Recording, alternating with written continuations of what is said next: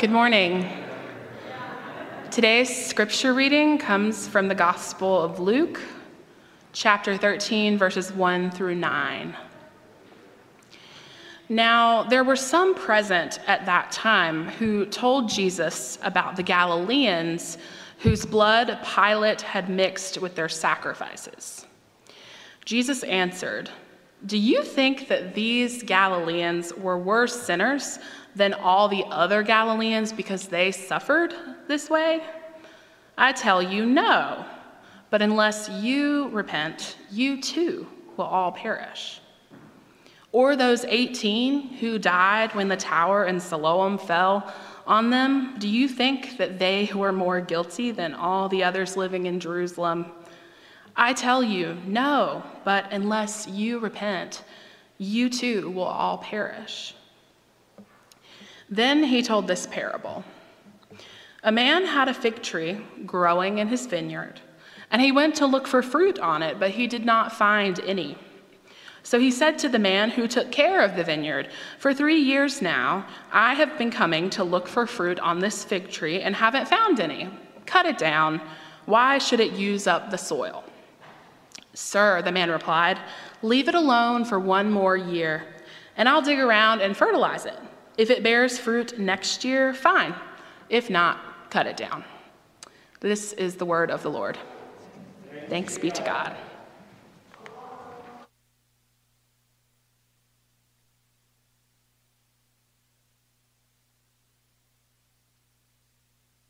Whether we like it or not, judgment is something that we all are inclined to do. We judge someone's actions are right or wrong. We judge a person's character or intent. When we watch the news, we'll judge whether a leader or a government are effective. Case in point, Zelensky versus Putin. With almost every customer service interaction we have, we're annoyingly invited to judge their service through a survey every single time. When a parent happens upon a kitchen scene with an open cookie jar and a child who denies eating any cookies but has got cookie crumbs and chocolate around their mouth, parents are making judgments about what actually has happened. Many of our judgments can be helpful, but many can be hurtful. Often the judgments we make demean others, and our judgments can often be premature when we don't have all the facts. Sometimes our judgments are done out of a hurt and insecurity, which causes us to hurt others as well. Making judgments can be a hard thing. So much so that we can be tempted to do something with God. We want to shy away from thinking of a God that judges. In some ways, we think we ourselves to be more loving by conceiving of a God that loves, who doesn't judge. But to make God more loving in our minds often requires that we ignore all these scriptures and that talk about God's judgment over sin.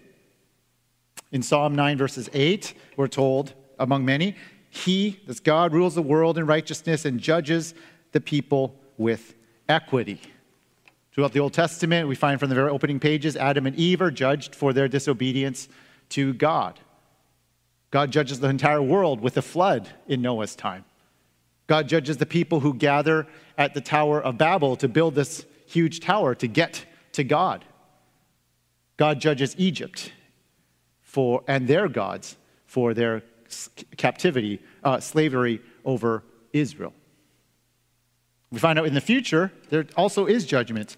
In Acts chapter 17, verse 31, it says, "For he has set a day when he will judge the world with justice by the man that he has appointed." We can't ignore a God who judges if we faithfully read all of Scripture. And here's the thing. I think we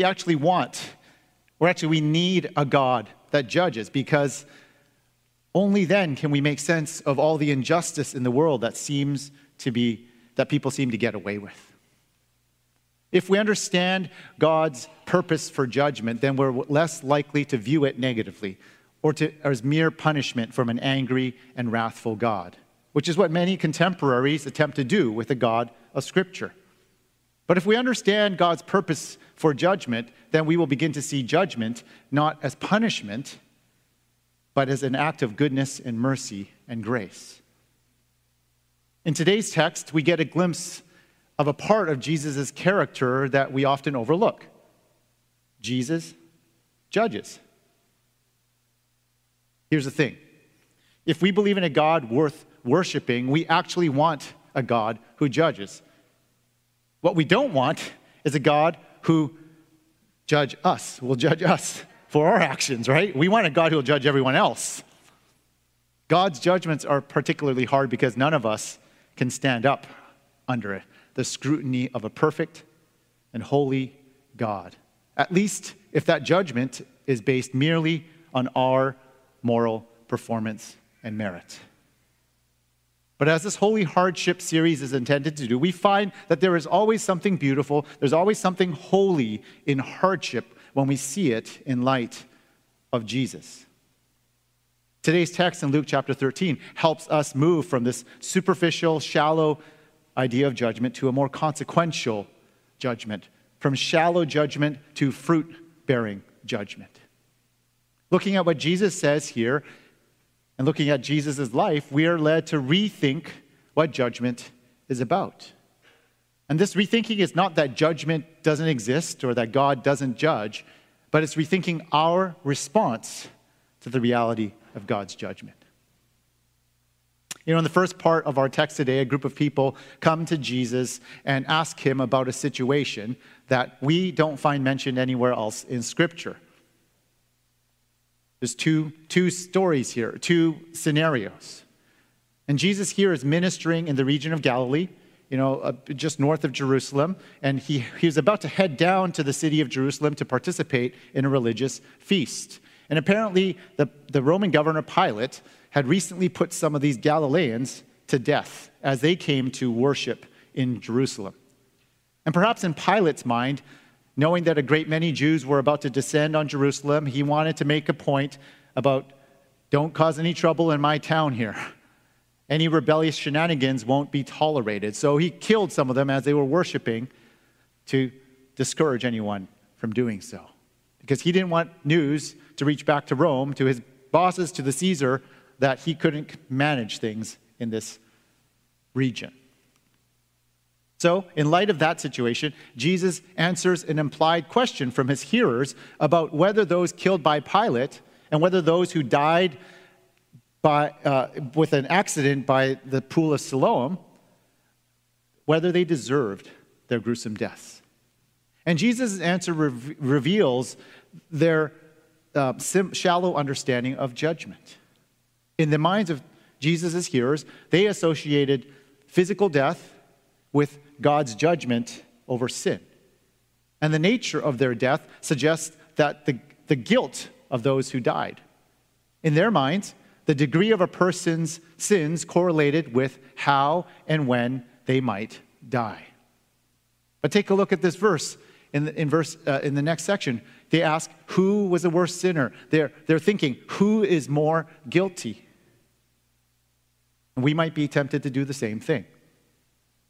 When something bad happens to someone, we might think, well, what did they do to get themselves in that predicament? Who's this? But Jesus points out, what we think might be God's judgment on others is in fact an opportunity for us to repent. We all make judgments. It's a part of our human nature. In fact, I would say it's because of human nature as God's image bearers that we are inclined to do so. When we're inclined to make a judgment on others, God is inviting us to make a judgment on ourselves and our motives and our responses.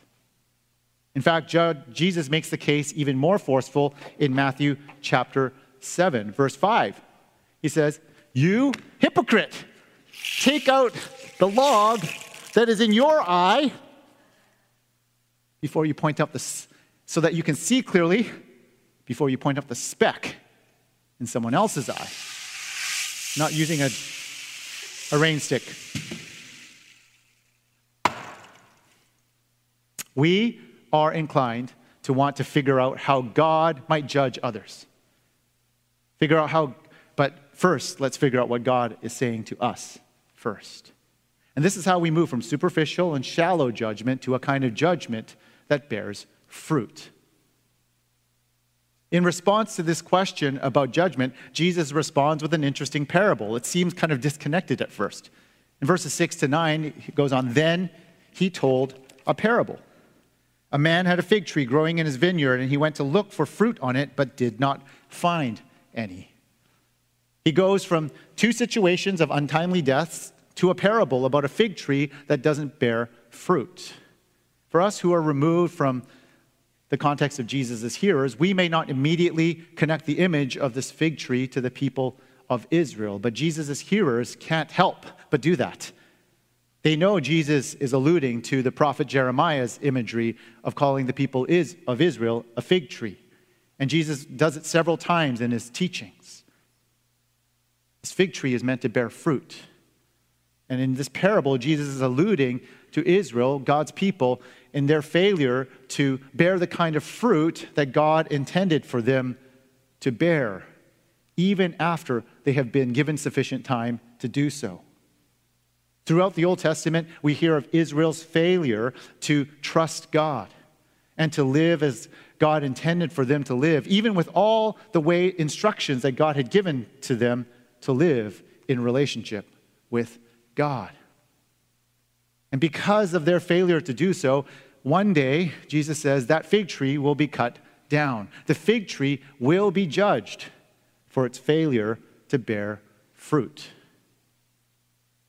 Yet God's patience and kindness is demonstrated when a man in the story asks for one more year in verses 8 and 9, so that the tree can be nourished, so that it can be supported. The fig tree is given one more season to bear fruit before it is ultimately judged. You know, what is meant to happen in light of certain judgment? Through this parable, Jesus is illustrating the call to repentance that he made earlier. We may want to think that God's judgment is for others, but Jesus points the finger right back to us, to his hearers. The question is, are we serious about God's judgment?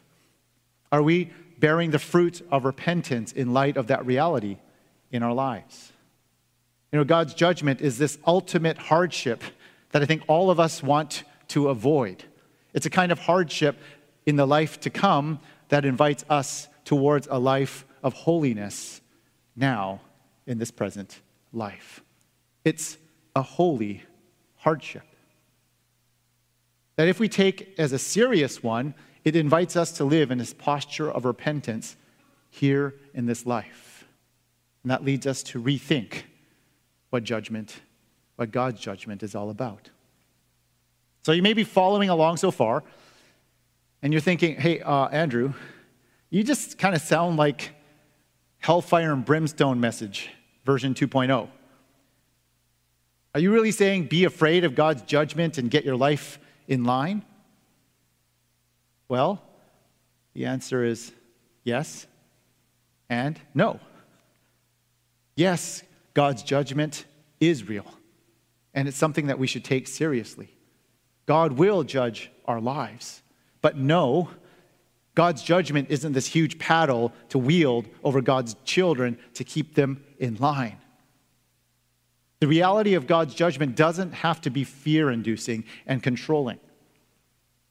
When we understand what it means to respond to God's judgment in light of those who are in Christ Jesus.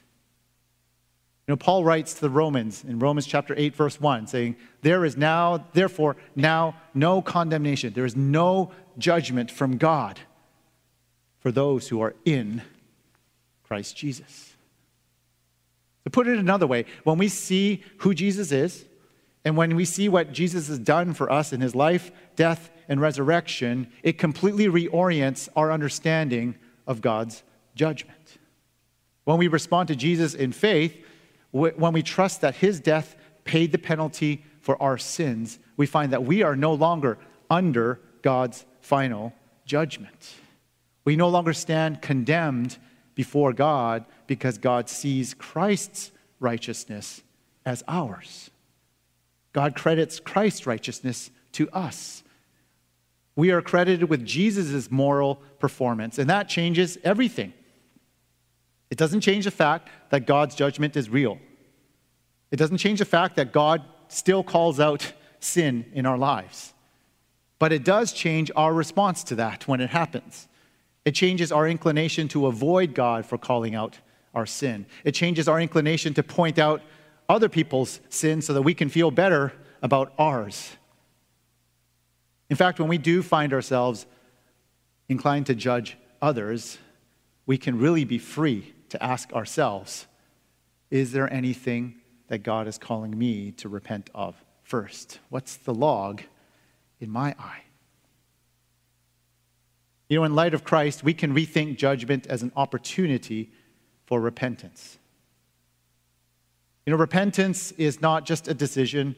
It's not just an emotion or some rational assent to a proposition. It doesn't just happen one time.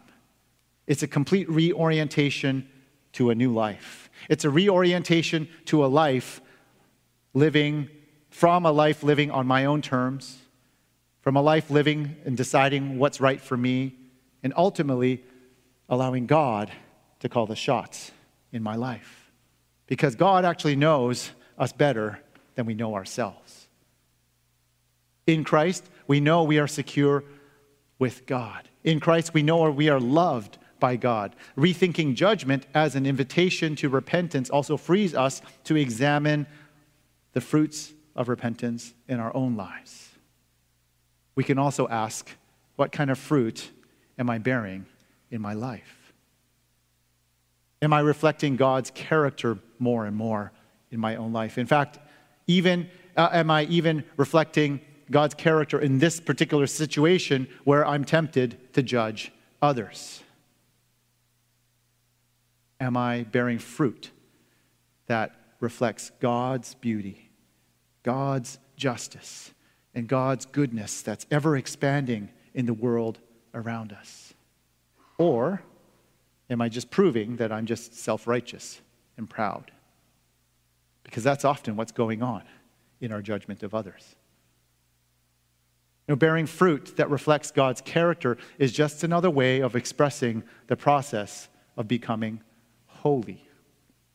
We don't become more and more holy to earn our right standing before God. We don't bear fruit so that God will judge our merit before God. We don't act as good, upstanding, and generous and kind citizens to make ourselves feel better and to increase our chances before God in the judgment. But we simply receive God's gift of salvation in Christ. What we sang about earlier, it's God's grace. It's unmerited favor. And we add and we respond in our lives to that truth. You know, in this Lent season, leading up to Christ's crucifixion, we are invited to consider the cost of our sin. The cost was paid for by Jesus on the cross. But God's judgment still stands. God's judgment is a hard thing, but it's a good thing. It's a kind of holy hardship. Those who have responded in faith to Jesus see God's judgment as something real, but it's not soul-crushing.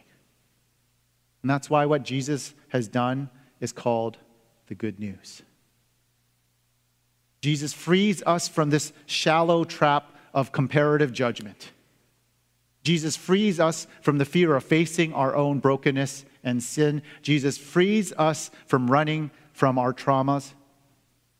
And Jesus reshapes what we think about God's judgment. It's an invitation to repent over and over and over again. It's an invitation to reflect the fruit of God's beautiful character in our lives. So, my friends, will you come to Jesus? Will you find safety from God's judgment? And then go and live in light of God's judgment, not with fear and trepidation and judging others, but with freedom and gratitude and hope and generosity and love. Because that's what Jesus has called us to be.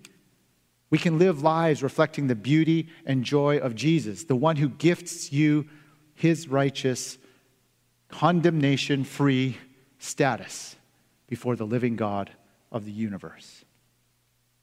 May it be so in your lives, for your joy and to the glory of God. Amen.